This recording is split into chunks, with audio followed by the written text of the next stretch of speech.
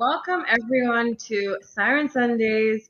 I'm your host, Lashanti the Siren, and today we have our guest, Nicholas Fox from Soil and Soul. Did I get that? Or is it Nah, Soul, soul and soil. Yeah, Soul it's and Soil? thanks Awesome. for having me out here today. Definitely. So this episode is sponsored by Bahamas Protected Areas Fund, and you'll hear a little bit more about that midway through the show on how you can link up to save mangroves.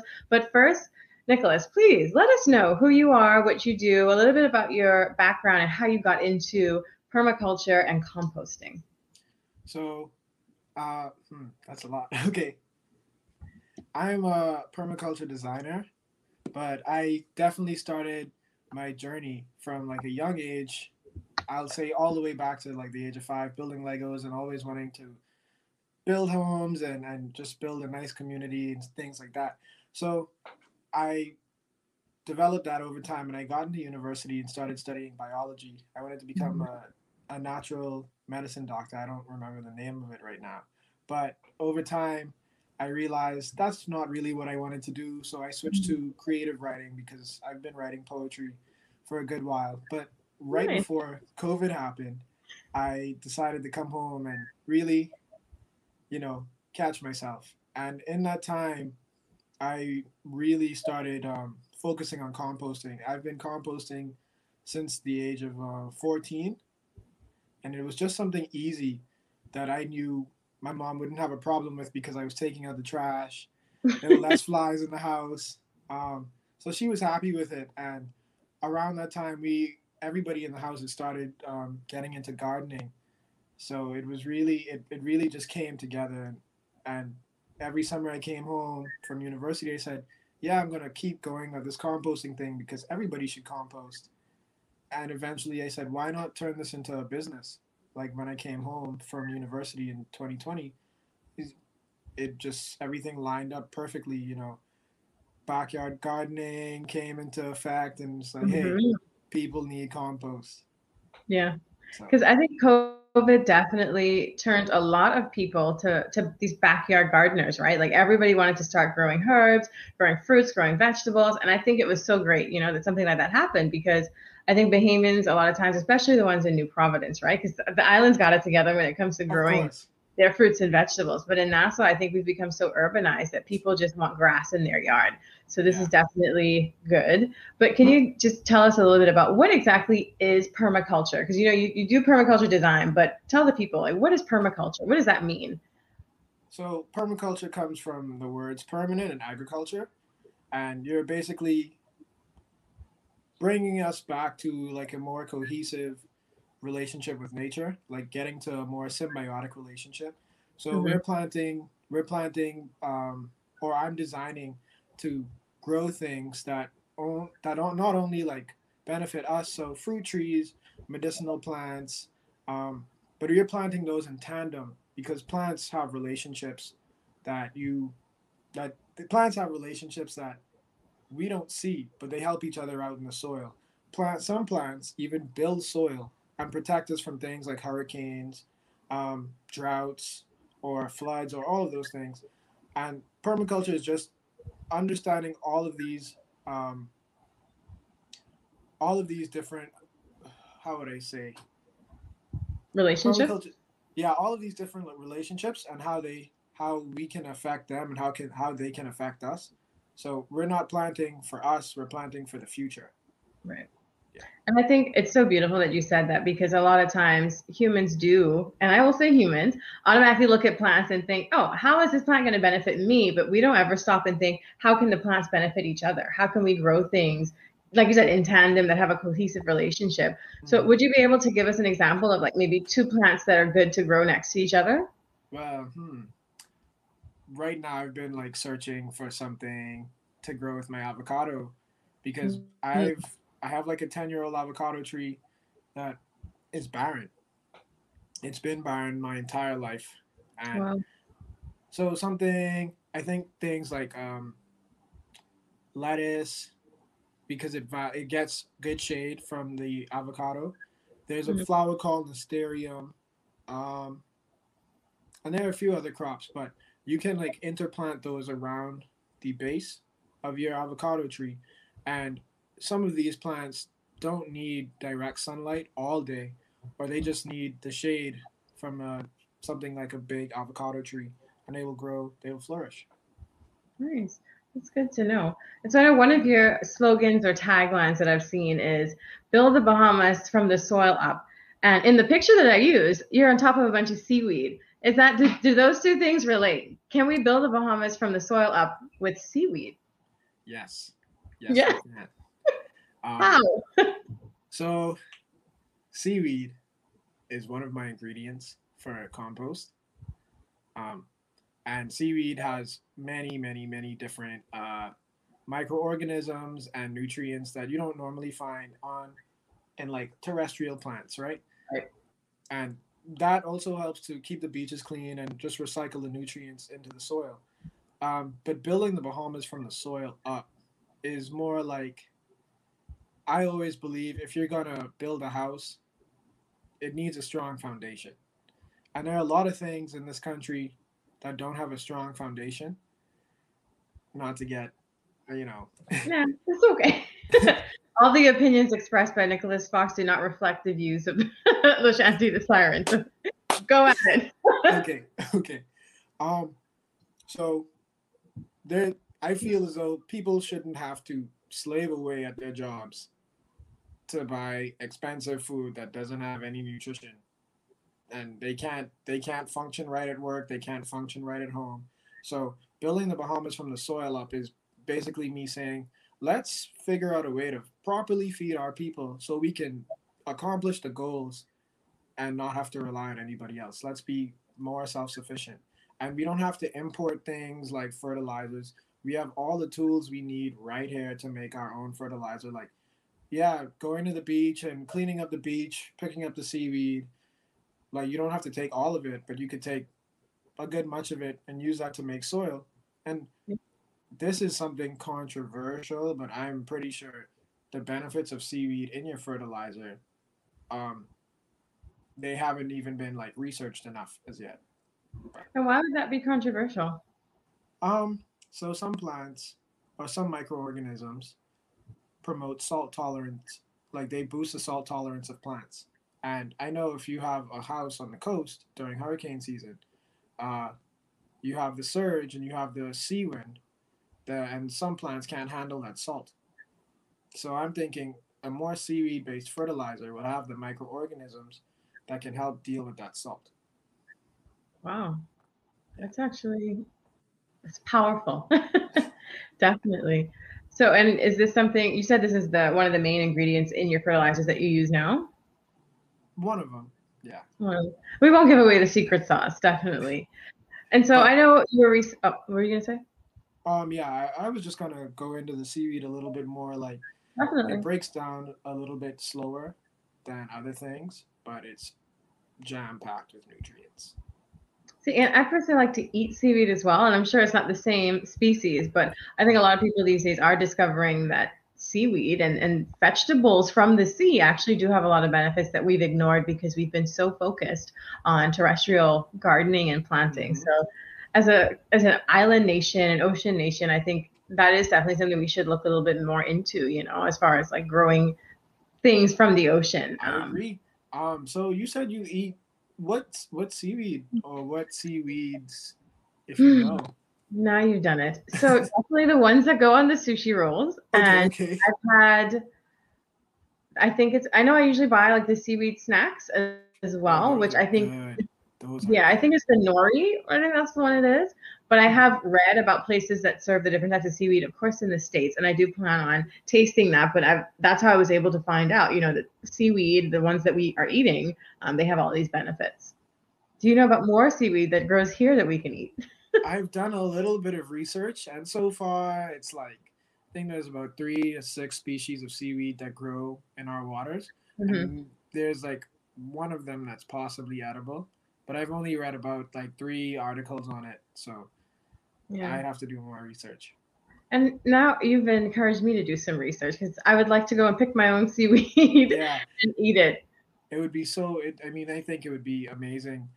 The amount of We have so many different islands and so many different resources, but our culinary dishes aren't like as diverse as they should be, and I think seaweed would be an excellent additive to our like dishes in the Bahamas. Definitely. And so we do have a question from the audience. Do plants mimic the growth pattern of others if planted next to each other? Do plants mimic the growth patterns of others if planted next to each other? I'm not sure if I understand that question. So what I'm gonna wait for them to maybe reply, but what I think they're asking is like how you were saying, maybe plant lettuce next to an avocado tree. Will the lettuce now grow tall? Like will No, will no, no. So I just know that they will grow stronger together because the lettuce has shade from the avocado tree, and in the soil, uh, hmm there will be different root structures, and these all these different root structures will have different microorganisms that are breaking down the soil or Right. transforming the soil into different available nutrients for the plants to take up. And depending on what each plant takes up will make other nutrients available. It will change the pH, and it will make a better environment for both of those plants. Right. So we did get a response, definitely like height. And so No, I guess you an won't have tall avocado and lettuce. lettuce is a bad like example, but I Yeah, would imagine like when you start growing things like maybe vine type of fruits or vegetables that grow similarly that may, adjust to growing with each other rather than leaving the other mm, behind kind of thing. Or even when you have like herb bushes, like if you grow rosemary next to maybe like some finger peppers, like will they grow in height together, like help each other in that way? they'll probably like if they don't compete, if they're companion plants, like the lower plants or the shorter plants will understand, or they won't compete for light because they know like okay, this plant is helping me out, and I'm probably gonna stay low and shelter the soil around those roots, and this plant's gonna give me sugar and water hmm from its like tall self. So it's a lot of it's a lot of different factors. Right. It's pretty interesting. Honestly, I'm just learning more about it. Um, but even in coastal design, so like protecting Mhm. from hurricanes, like I'll sit down all day and I'll say, what would be my coastal barrier plants? Right. And there's so many plants to choose from that I would like to plant in tandem. hmm But they won't like some plant they won't really outgrow or outcompete each other, especially once you do the research to make sure like, okay, this plant grows up to 20 feet tall, and these plants maybe will grow for a season. Yeah. I think one of the best coastal plants would be mangroves, though, right? To plant like when you're literally on that coastline. Yeah, that Yeah. mangroves are like mangroves would be a top tier plant. Like Yeah. especially what is it? Which mangroves are in the water? Is it the red mangrove? It's the red. Yeah. They're the ones that have those the roots and they're very Mm, tall and they build up the not the soil. They build up the coastline. yeah. So those hmm would be like your first layer. And then like I'm thinking something like sea oat as your grass, hmm um, cocoa plum, Sea uh, grapes. sea grapes, Yeah. some wild cashews. hmm Um, I know sea almonds. That's what Sea they're called. oh, oh, The almond okay. trees that you see all around the island. Yeah. Yeah, they're There's very sea good at almonds. yeah. Wow, I didn't know that. Um, The almond tree. That's what you just hear the people say. almond tree, but that's what they're called, sea almonds. They're Wow. very good at they're very salt tolerant. You could tell by hmm their waxy cuticles. Mm. So, what else? And then I like personally, I'd put coconut and some silk cotton trees. Always coconut. You gotta have the coconut. You gotta have your coconut. Yeah, but while we are talking about coastal protection, I do want to have a quick word from our sponsors so that everyone can know, this is how we can help with coastal protection. You can link up to Save Mangroves. So let's see that video play.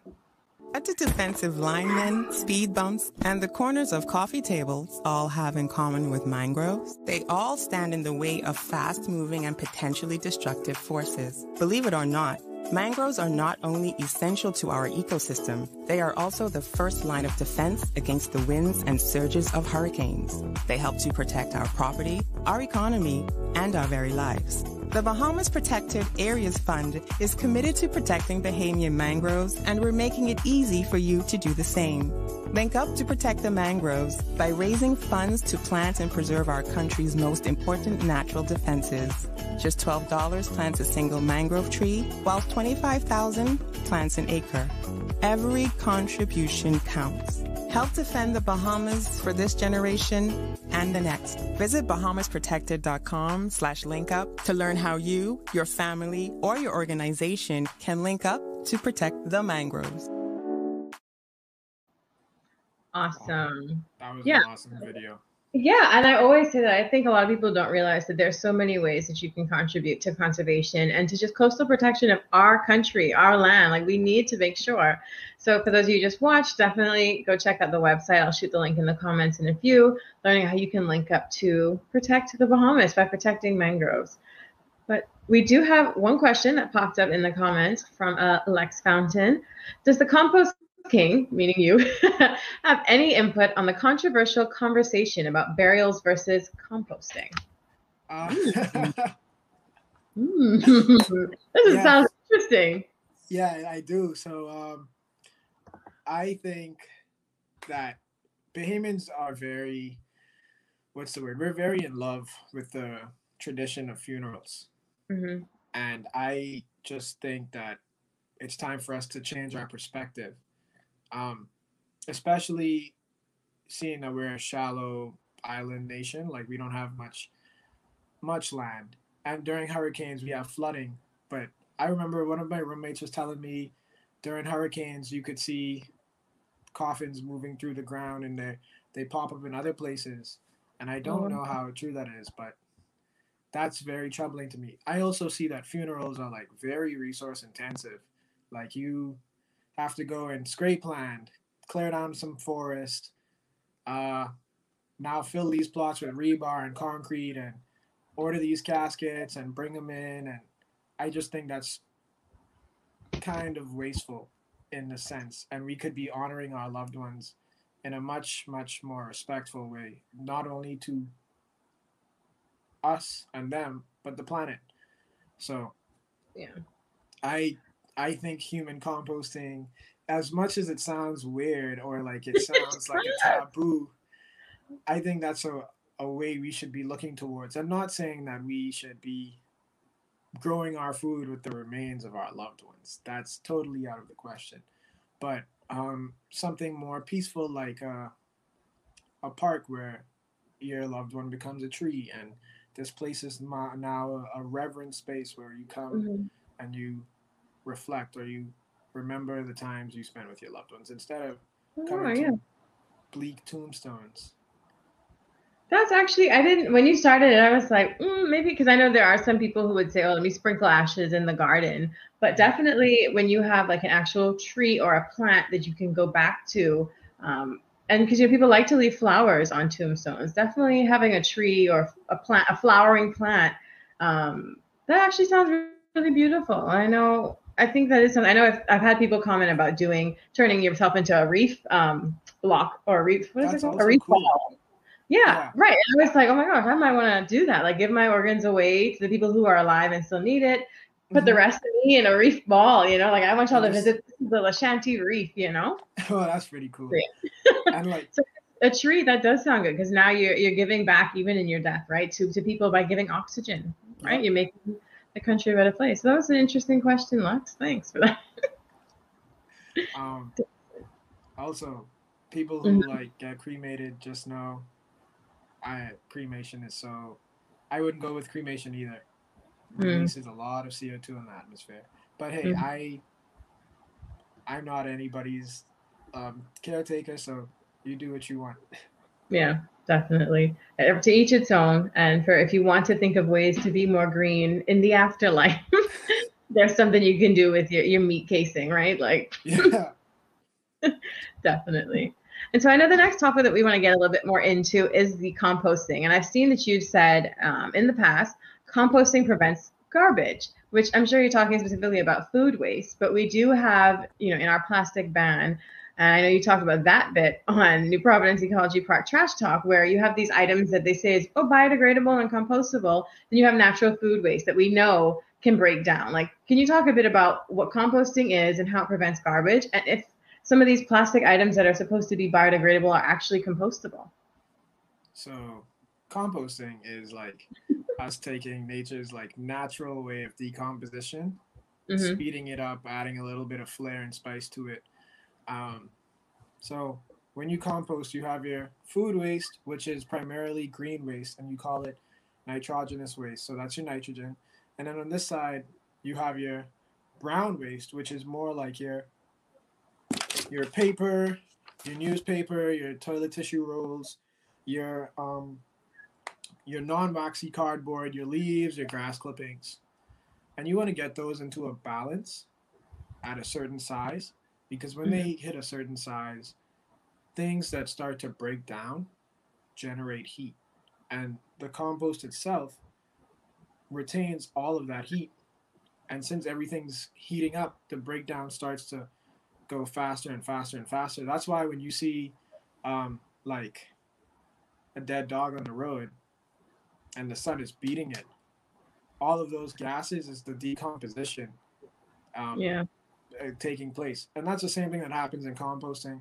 All of the food waste and all of the browns, they start to release these gases and it heats the compost up, and you have to constantly add oxygen and add water, because over time it'll just be like any other fertilizer. Well, not any other fertilizer, but that's what it breaks down into. It literally cooks the fruits and vegetables and they simmer down into like this nice pasty like fertilizer. Um, Mm. like composting doesn't, the first 3 or 4 days a pile would reach somewhere around 180 degrees Fahrenheit. That's like the max that it can get up to without it compromising the quality of the pile. And it continues on like that for at least a week or two. And the more you flip it, adding oxygen for these microbes to carry out their metabolic processes, the more you flip it, the more it breaks down, the more it keeps breaking down. Okay. And there's a few different stages in composting, um, thermophilic and mesophilic. And the thermophilic is basically like when it's that hot, It's this is bacteria. for us to like get rid of things like salmonella and E. coli and other harmful diseases or things that could harm us.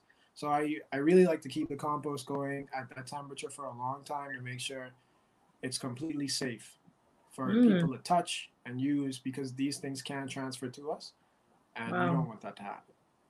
And what was the other half of the question? Well, before we jump into the other half, because I do remember, we do have two questions. So, is cardboard better than newspaper if my compost is too green? Hmm. Thinking face. I wouldn't say, if it's too green, cardboard has a higher carbon ratio than newspaper does, but Mm-hmm. the more newspaper you have, the more surface area you have for your green to interact with your brown, because composting is just another biological concept where surface area is king, and the more Mm-hmm. surface area you have, the better the things break down. So if you have cardboard or you have newspaper, you're going to make sure you rip those up or crush them into some form of pulp, like you know when you make paper mache. And Oh, that way, yeah. yeah, and that way you have a better surface area to mix with your green. So Mm-hmm. your browns, so you have better browns to mix with your green, so you have a better breakdown. Hmm. Yeah, Interesting. So I guess with the cardboard, then you want to make sure that you tear it up as thin as possible, like a newspaper would naturally be. yeah. Even with your Yeah. newspaper, tear your newspaper up. Don't put a whole newspaper in. And the other thing about newspaper, why I'd say cardboard is better, is because when you have newspaper and it's probably like if you're using newspaper as your main source of browns, the newspaper ink here is probably petroleum based. There's a Mm. good chance that it's petroleum based. Some newspapers use soy ink, and you could tell by taking your thumb and just going on the newspaper And like if the ink smears, that's petroleum, and you don't want that in your compost. Oh If it's wow. a smaller compost, so you want to watch how much newspaper you're putting into your compost, um, just so it doesn't leach into your soil. But the other reason why I'd say go ahead and do it is because when your compost becomes hot enough, a lot of things or a lot of chemicals can't handle that heat for periods of over a week, and they Mm-hmm. break down into much simpler, less harmful substances. So Right. it's a So it's risk. about the size, yeah. Yeah. And so when you say small, what is the smaller limit, and what's when it starts to be that larger size composting? Like those Hmm. big drums, like I think the 55-gallon drums. I would, if you could fill up a 55-gallon drum, and if you could fill it up and have that like work for about 6 weeks, that's a good size. I think Okay. that's a good size. And so we Um, do have some more questions coming in. Oh, sorry, you can finish. that's fine. If you have something as small as a 5-gallon bucket, you have to be more precise with what you put in and balancing your ratios so it can break down better. But when you have something like a 55-gallon drum, I think that's the smallest amount of volume that will heat up to 160 degrees. Wow. Anything less, you're just breaking 100. You're just breaking 120. So I used to make piles that were uh, 2 feet in diameter and like a foot and a half tall, and those would heat up. But those that took a lot of practice and trying. So, Definitely. I can but that's imagine. about a week of waste. So you can, yeah. Okay. And so another question, how often should I turn or flip my compost? It all depends.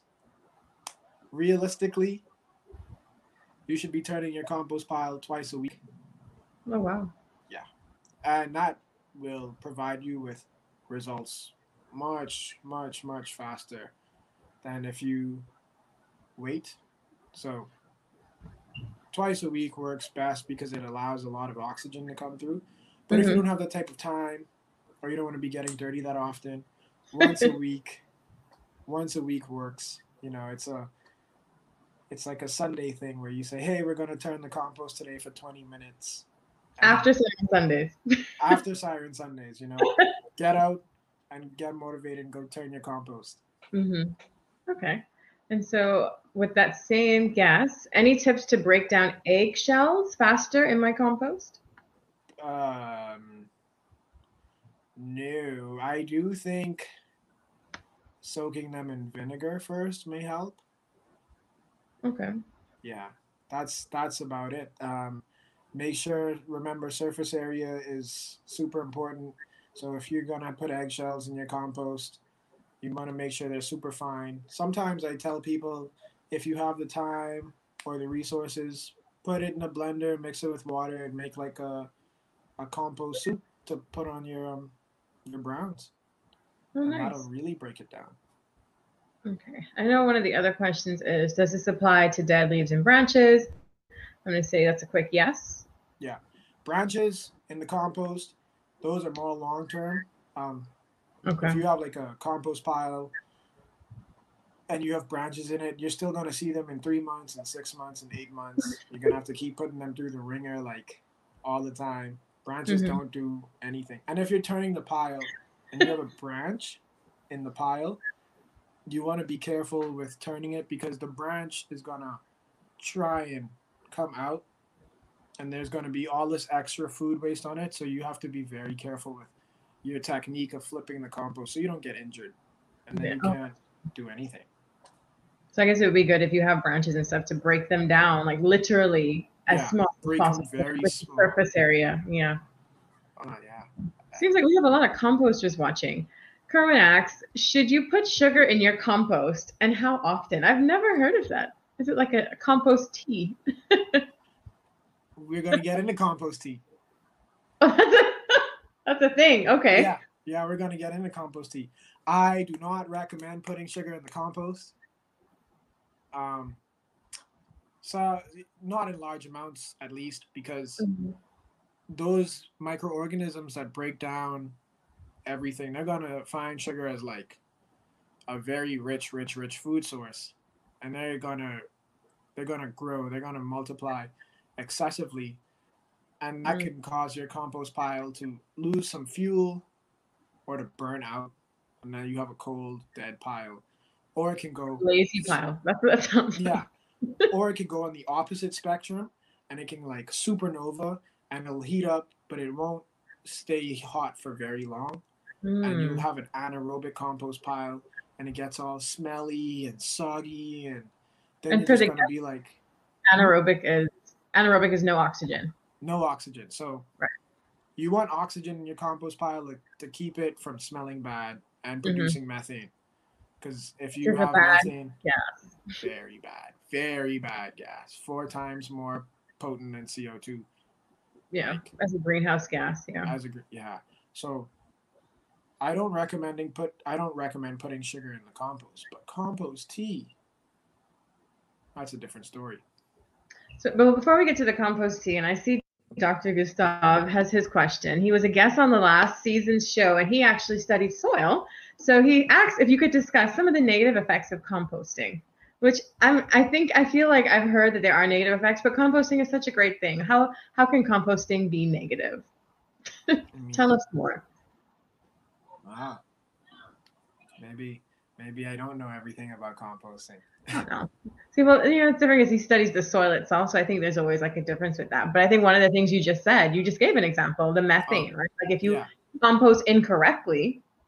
it can produce methane. So you one of the questions that I got on the New Providence on Trash Talk from the New Providence Ecological Park was something along the lines of, "Do you think everybody should compost?" And I said no because it's hard, and I say it's hard because right now we're fighting battles, we're fighting climate battles, and I mean, of course, one person is only so much, but everybody trying to compost, and if we're not doing it correctly, and we're all creating methane, and we're not breaking down our food waste properly, it's going to lead to other things like pests coming in the yard, and pests can lead to disease, and these are the things that you're trying to eliminate with composting and food waste, because we have a garbage problem here. We don't really have a proper waste management Right. chain in the Bahamas. Another thing is on the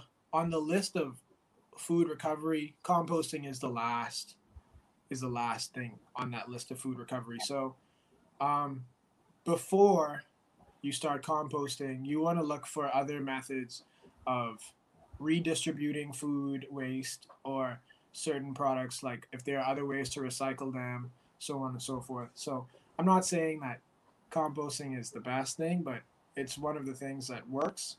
It's Mm-hmm. one of the cheapest things, and that's why I do it.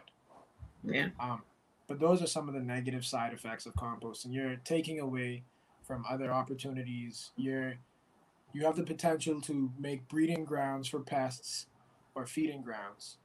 Mm-hmm. Um, and And you you, could potentially release those methane gases if you don't do it properly. Especially if yeah, you don't have that time. I'm sure somebody who might have started with the good intentions, it's hard work, right? Like you said, like 2 days a week you have to go out there and physically, work this compost. And some people may just end up leaving a pile that now turns into like a methane bomb, like bomb. exactly. I don't know if that's the best word, but Well, definitely you want to just, yeah. if you have a compost pile that's like 10 feet tall, Mm-hmm. it can spontaneously combust Oh, from wow. all those gases. So compost bomb is not too far off.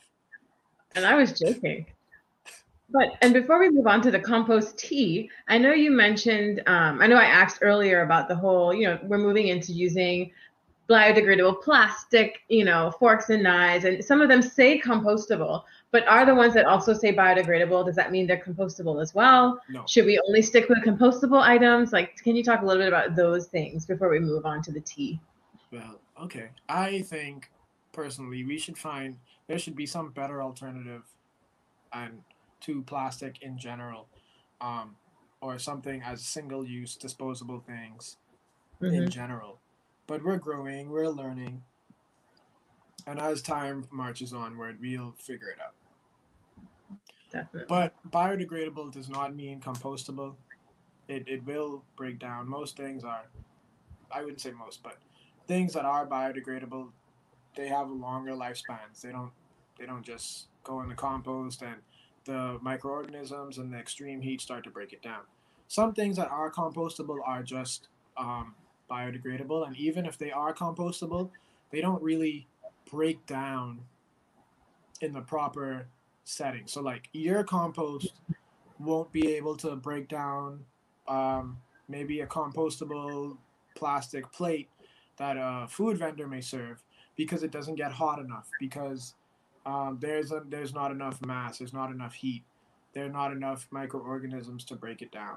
And I've been experiencing that as well with some of these compostable single-use plastics where I'd have to start cutting them up and putting them in the compost, and then they start breaking down because of surface area. So they don't Right. just fade away. And if they do like partially break down, then they're starting to release some bad chemicals into the soil that I Mhm. don't remember what they're called, so that's why I'm not gonna name them right now. But Dr. Gustav is still watching. I'm sure he can tell us some of those bad chemicals because he studied, soil leaching and heavy metals and stuff. So that would be interesting to find out what could be leaching into the soil from a compost pile. But yeah, so this has been a lot. I know I'm surprised at how many people are in the viewership that are actually composters. I think it's really cool that we do have a small grouping. I don't know if maybe do you have something or some resource besides your Instagram that people can either like connect with you, to reach out to get information, to inquire about your services at Soul and Soil, right? I got the order right. yeah, And how can people get involved? Like, and who are the types of people that should start composting? right now I don't have any other resources as yet. That's fine. I will give like my email out if that's okay. Yeah. Oh, You can you can reach which us at DAC the number 3 project PROJEC at gmail.com, and I'll answer your questions there, or we can have a dialogue there. And for the people who should start composting, there has to be some love or some passion for the earth, or if you wanna try something new, you wanna provide for yourself, but don't and you have to be patient. If you want to learn patience, start composting. I was not a patient person before I started composting. Wow, life lessons from composting. Yeah, like you something like composting taught me so much about the whole circle of life because you see all this dead waste that nobody cares about enough Mm-hmm. that they throw it in their garbage. And here I am watching it turn into something that fosters so many different life forms that go Mm-hmm. on to make healthy food for me and my family and Definitely. others. And I think what's so important too, when you talked a little bit about composting is the last line in the food recovery thing. I've been following a lot of like pages that talk about, zero food waste recipes where you have a broccoli and you use the stalk and you use the leaves. And I think if we can move into more of a direction where, yes, compost, but also try to use all the parts of the vegetables and the fruits that you have. Don't throw out the skin. You can make a broth. Like even when it comes to oh goodness, banana peels. I saw some really cool recipes turning banana peels into like a pulled pork-esque type taco filler that you can use. Like, Wow. yeah, blew my mind. And I haven't tried it yet, but I haven't had a banana in a while. But that's just an example of there are so many creative ways that you can try to use up all of the fruit and vegetable that you have so that you don't have to worry about like maybe having a 10-foot tall compost bomb in your backyard. Exactly. So I think that could also probably be a really key thing for people who are interested in composting. Yes, if you have like a large yard and a garden, I feel like there's a term for a type of pile that you can make with your branches, and it starts with a B, but I can't remember.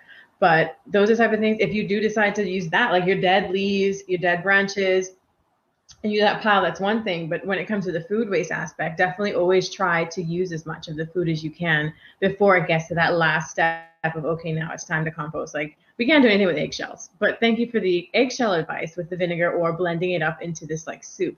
But that doesn't remind me, I want to hear about the compost tea before we go. Tell our viewers about the compost tea.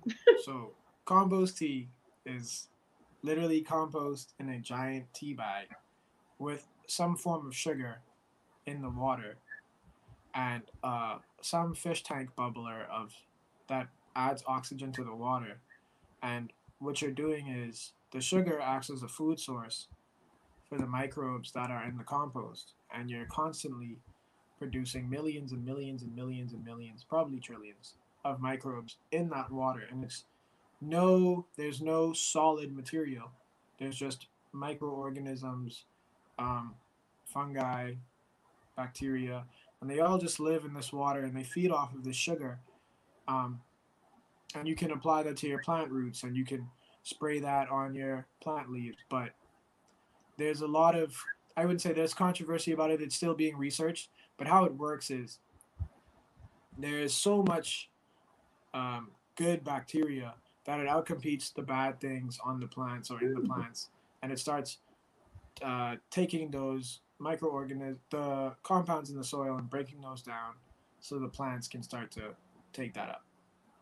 And that's how And so compost tea works. it's a tea bag with compost in it. So I'm guessing that'd be the browns and the greens that you were talking about. Yeah, but In this is now water. finished compost. Finished compost. Mm-hmm. Okay. Okay. And then you put it in the giant tea bag in like a fish tank kind of thing with a bubbler. Yeah. And so how long does it take to steep? This is Some cool. people, What the heck? depending on the size, you could get like a compost tea in a day. Um, I make my compost tea in a week, 3 days. Okay. And what size is that? Like, is 55. that a 40 gallons 55? actually. Okay. Yeah. Nice. And have And you seen it's a lot of results with that in your own research? yes, yes, I have. Right. That avocado tree was much worse than it was before, and I started giving it compost tea, and I knew the leaves had something. I didn't know if it was a disease or something, but you can even tell the difference in the leaves. Um, some of the food that I grow, even you can just add it back to the compost. So when you're starting your compost pile, it's like a jump start to get your compost pile like supercharged. Definitely. And Lex is a testimony to your methods. So Yes. definitely for anyone, I'm going to shoot the email up. This is it here, right? DAC3project@gmail. Hit them up and figure out how you can make your own compost tea, get your compost pile going. And before we close out this episode, I don't see any other questions. But the last question I've been doing this season with all my guests, what is your favorite sea creature and why? Um, hmm. Been thinking about this for a while. I'm glad. Ha. I would have to say a squid. They're just cute. They're so cute. I love the way they just live their lives and do whatever. Octopus would be a close second, but that's it. Well, they're the same family. Okay, Yeah. interesting. Awesome. Well, thank you guys so much for riding another wave with us on Siren Says Season 4. Thank you to our wonderful guest, Nicholas Fox, aka the Compost King from Soul and Soil. Definitely use that email in the comments to contact him for all your composting and permaculture design. His Instagram is like somewhere above on the top here. It's at the Compost King on Instagram, so you can hit him up there as well. He has a lot of great posts. That's how I found out some of these things about him and discovered him as well. And remember, we'll be here next week at 4 p.m. EDT, and always yours, Lashanti the Siren. See you guys. See you.